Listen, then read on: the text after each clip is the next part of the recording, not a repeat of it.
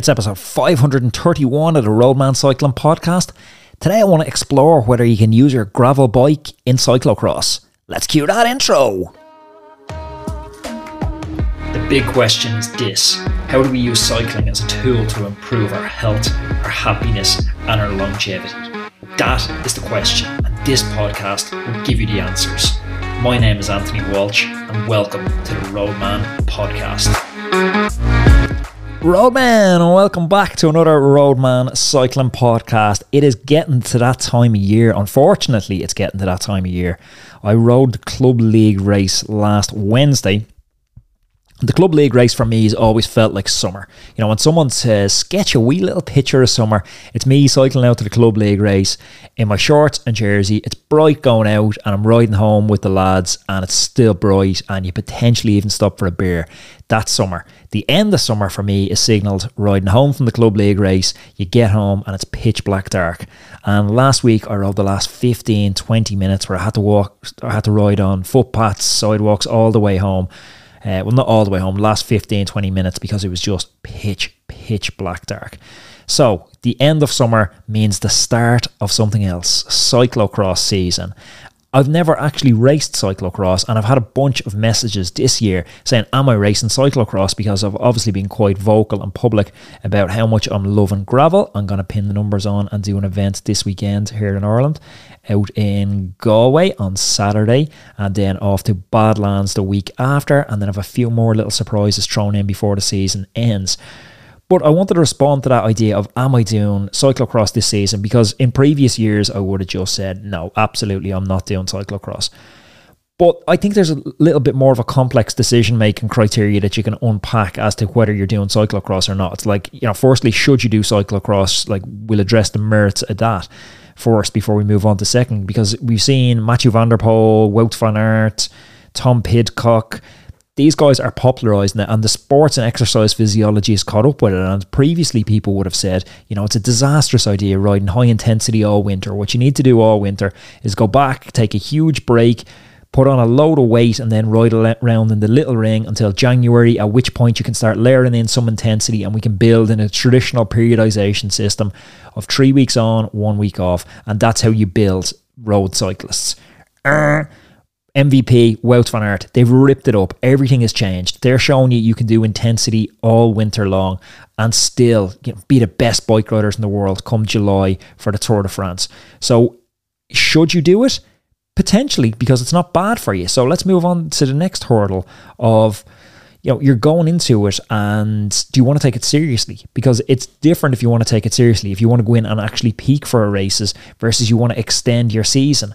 For me, historically, why I decided not to do it, I was for a long time trying to climb this cycling ladder. And I was trying to progress up through the categories, Cat 4 to Cat 3 to Cat 2 to Cat 1. Then you get to Cat 1, you're like, now what? Now, you know, put the rest of my life on hold, go riding the bike full time. Yeah, that was a good idea. But this is what you're doing, and you're chasing these marginal gains all the time, but you're doing this all winter long, and then you're doing it all season long. You're traveling to races, it's intervals, it's coaching calls, it's sessions, it's intoxicating.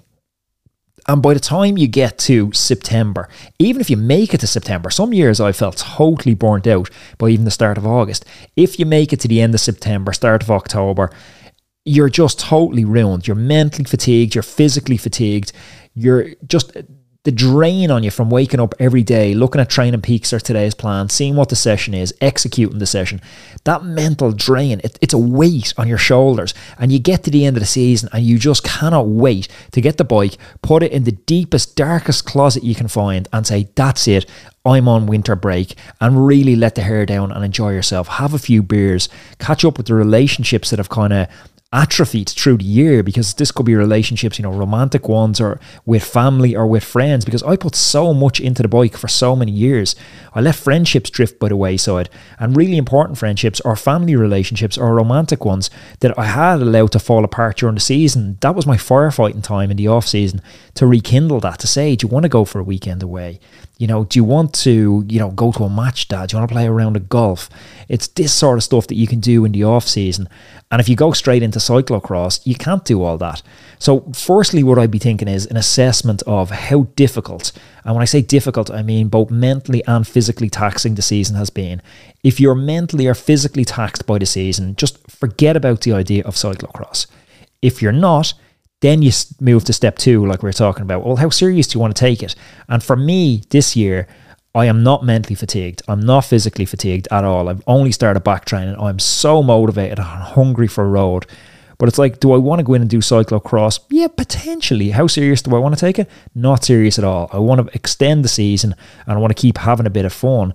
And also try something that I've never tried before, because there's something beauty about that beginner's mindset, because I'm going in and week 1, I'm going to have a starting point, and week 2, I'm going to be better than that starting point, one would hope. And I'm going to see progression into week 3, week 4. I'm not going to look back and go, 10 years ago, I used to be able to ride this lap at this time, and now I'm a minute slower. So not having those reference points is brilliant. It was a large motivation for me starting gravel. No reference points. When I go back and do the Rift next time, I can be like, okay, last year I placed here, let's reference it against that. But I don't have that for cyclocross, which is all brilliant. Then I move on to the next point of going, well, okay, so this is quite a narrow window. We're looking at October to kind of Christmas for cyclocross. And do you have a budget for this? And do you have a desire to buy a new bike? And that's where I get to today's podcast sort of topic of, can we repurpose a gravel bike? Because for me, I'm living in an apartment, both myself and Sarah are cycling.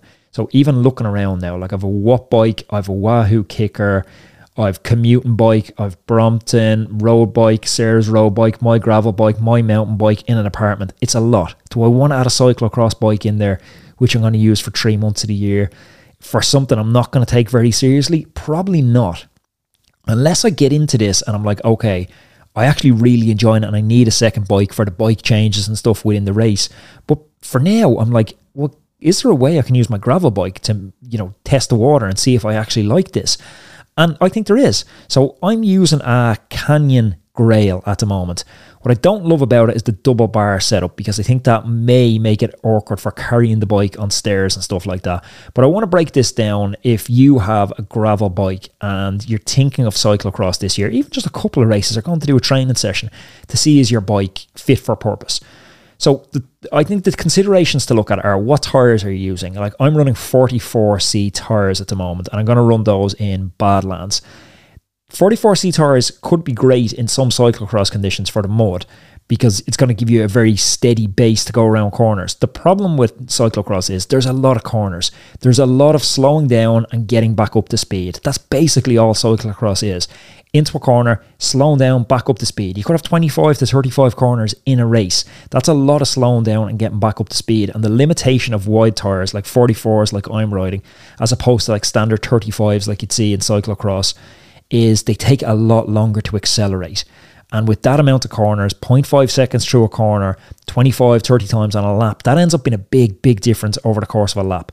So you need to bring your tyre width down for cyclocross. Not a huge expense. So far it's like, okay, we could make this gravel bike work. Secondly, consideration, it's a drivetrain.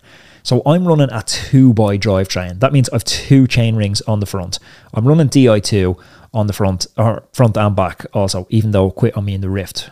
Story for another day. Ran a diagnostic check and it's showing up no errors, but story for another day, as I say. So I'm running a 2x, which is probably not ideal for cyclocross, because it means my rear mech doesn't have a clutch built in, and it's probably going to cause me a little more problems than a 1x drivetrain, especially on mucky days. But given that it's 11 speed, or you might be running 12 speed, you're going to still have plenty of gear choice. So gear choice isn't going to be a consideration. It's going to be more the drivetrain efficiency consideration. But you know what? All in all, you're going to be able to get away with it. And it's going to be a marginal difference, unless you're contending at the very front of the races. And even then, only on certain days when it's super mucky, will that 1x be a benefit as opposed to the 2x. Like, there's still pros that win cyclocross races on 2x. So yeah, like, so far we're pretty good. All we need is a set of tyres and we're good. And the last consideration, I think, is geometry. So there's 2 parts of this that I think are important. We've got head tube angle. So most gravel bikes, you think about a gravel bike as It's almost a cruiser. It's this stretched out, laid back, designed for long straight roads and long days. I'm picturing like, Route 66 and those long choppers that are really elongated. Well, the head tube angle, that's what gives it that elongated feeling. Most gravel bikes are rocking like a 70.5 degrees head tube angle, whereas cyclocross bikes are rocking about a 72 head tube angle. So that's a little bit steeper, and the steeper head tube angle, the benefit of it is you can really like curve in around those tight turns, and it's so responsive around the front. So you think it's laid back cruiser versus more compressed, punchy around those corners. That's one thing to consider, but it's 70.5 to 72, not a huge difference again. The other one is bottom bracket height. CX bikes traditionally are a little bit higher on the bottom bracket for extra mud clearance, whereas again the gravel's more lengthened and chilled out like that long beachy cruiser, so it's a little bit lower to the ground. It's not an impossible barrier to overcome either. All in all, if you're an out and out, cyclocross god and you're looking at hitting podiums, or you're looking at being really competitive and you have an unlimited budget, yeah, go for it. Get a cyclocross bike, especially if you don't live in an apartment like me and you can cram another one into your garage. But you will get away with the gravel bike, it looks like. Make no mistake, they are different bikes, and one is going to perform different to the other. You're adding up, we talk about marginal gains all the time in the podcast.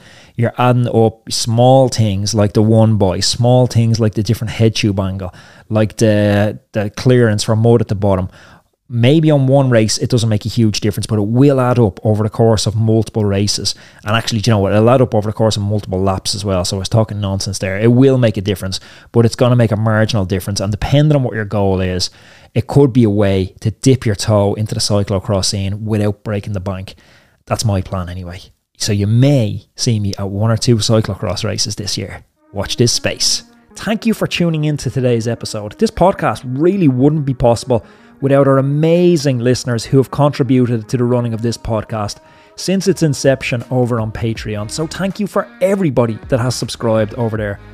You make this podcast possible. If you haven't subscribed yet, it takes about 60 seconds and it really keeps this show on the road. So you can head on over to patreon.com/Anthony_Walsh. Buy me the price of a pint of beer once per month. It's not a lot to ask if you're getting value from the show. This works out at less than 25 cents per episode. So go to patreon.com/Anthony_Walsh. And as always, on anything I mention on the show, the link is in the show notes.